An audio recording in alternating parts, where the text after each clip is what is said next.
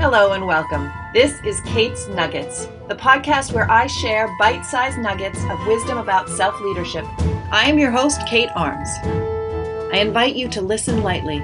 Let these ideas wash over you. Take what you take and let the rest go. You can always come back and listen again. Hi there. Today I want to give you 4 tools for emotional control during a crisis. These are specifically geared for when a big challenge comes up suddenly and your body interprets it as a threat.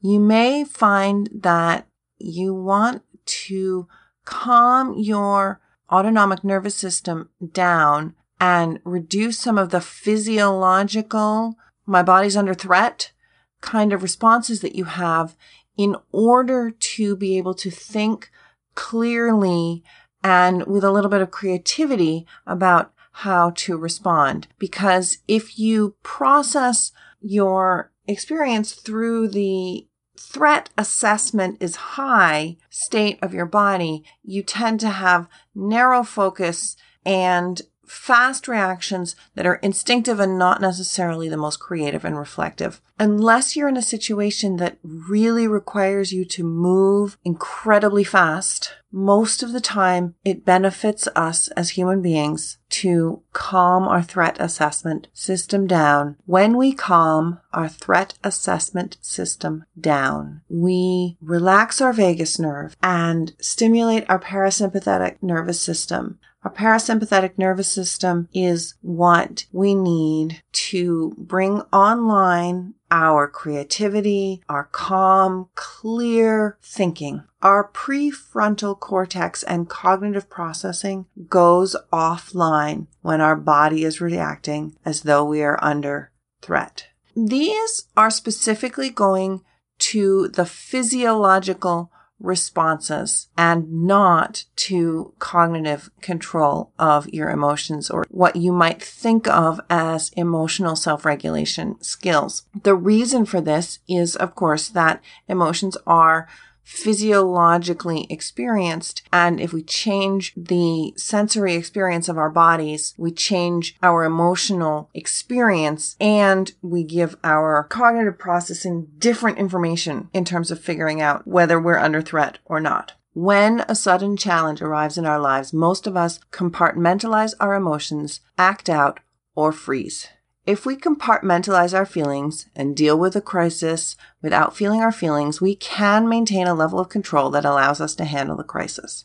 We will eventually need to release the emotions provoked by the situation, or they will become frozen in our bodies and have a negative impact on our future flexibility and adaptability. But we will at least get through the present moment. If we act out or freeze, however, we may not even be able to successfully navigate the current situation without making things worse. The tools that I offer here are especially helpful in calming the emotional storm for people who tend to act out or freeze.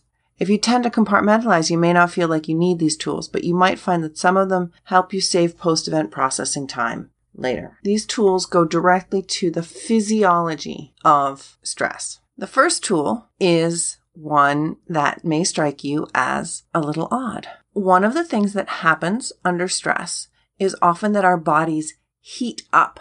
We may find ourselves actually getting hot, physiologically hot. And in this case, we can use an ice pack or cold water applied to our skin to cool the body down. This counters the heating up. This is literally chilling out. We have all sorts of metaphors. Anger being hot under the collar. This is actually physiological warmth. So you might want to try actually splashing cold water on your face, or putting an ice pack across the back of your shoulders or on your forehead to cool your body down. Second, under threat, our body produces adrenaline. Adrenaline is a source of energy. And when we have adrenaline coursing through our bodies are driven to act and to act fast. And so if we want to slow down our reaction cycle so that we can actually do a little bit of thinking, we need to do something with the energy that has been released by the adrenaline. And so some physical exertion, going for a quick run if you have time, or some jumping jacks or push-ups or sit-ups. Or if you're not particularly strong, one thing that you can do is you can stand a few feet away from a wall and put your palms up against the wall like you were going to do a push-up against the wall, and push hard against the wall to use up some of that energy that has been released. Thirdly, when we're under the pressure of a challenge, our breathing speeds up.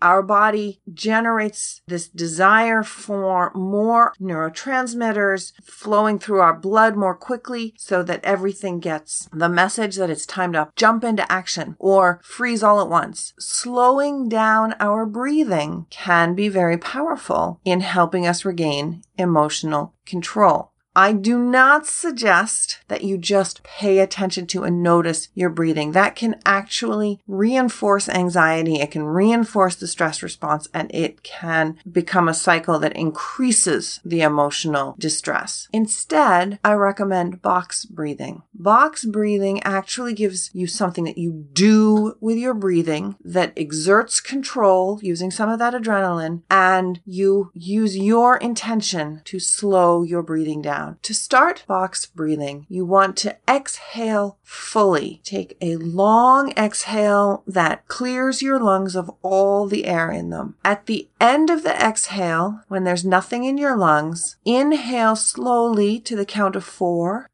Hold your breath for the same slow count of 4.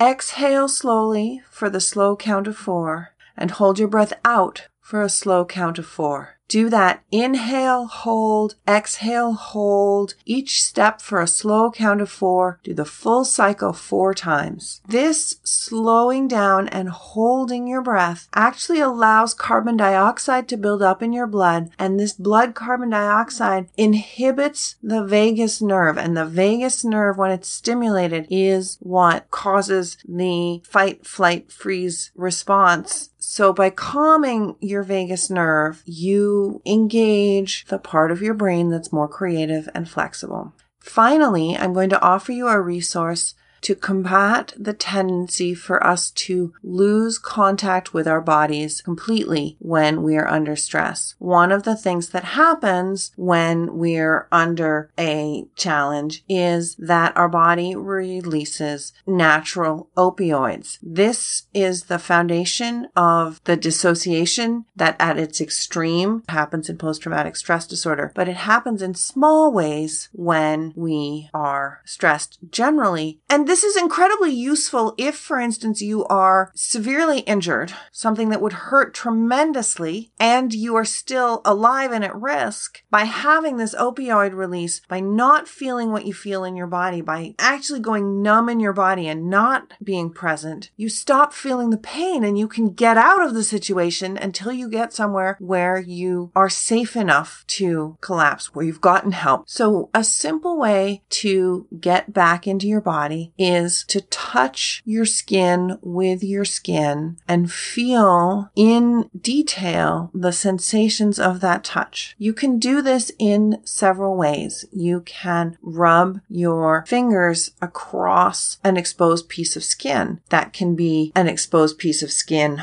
on the other hand, on an elbow, on your legs if you're wearing shorts, on your feet, on your face, on your ears, even just rubbing your fingertips together. If you have difficulty feeling the sensations of just rubbing your fingers lightly, you can tap or rub your body a little bit harder. The idea is just to feel with your body from the outside another part of your body. The thing about when we touch ourselves with our hands is that we actually double up on the sensation, because our hand is feeling the sensation and the part of our body that we're touching is feeling the sensation. And so it does double duty for helping us feel where the edges of our body are, where we are in space, and it brings us in a very real way into contact with our body. So these 4 tools are quick and simple. And when you are in a crisis, or you've had a crisis, you've dealt with a crisis, and you're still amped up, revved up, and you want to release that, these 4 tools are useful. Once again, physiologically cooling your body down, with water or an ice pack. You could even use a fan, something to physiologically cool yourself down. Some way of physically using the energy that has been released by the adrenaline. Box breathing. Inhale for a count of 4. Hold for 4. Exhale for a count of 4. Hold the breath out for 4. Let those be 4 slow counts. And then finally, using your hands and your sensation of touch to get back into awareness of your own body by touching your body, either lightly or with tapping or deep pressure. I hope these tools are useful for you the next time you find yourself dealing with a crisis or a stressful situation of any sort that comes up in a hurry and gets your body into fight, flight, or freeze mode. If you're enjoying Kate's Nuggets, please share it with your friends. And please write a review on iTunes so other people know what they would get if they listened too. Thank you. To dig deeper into the topics I cover on the podcast, follow me at Instagram.com/SignalFireKate or at Facebook.com/KateArmsCoach.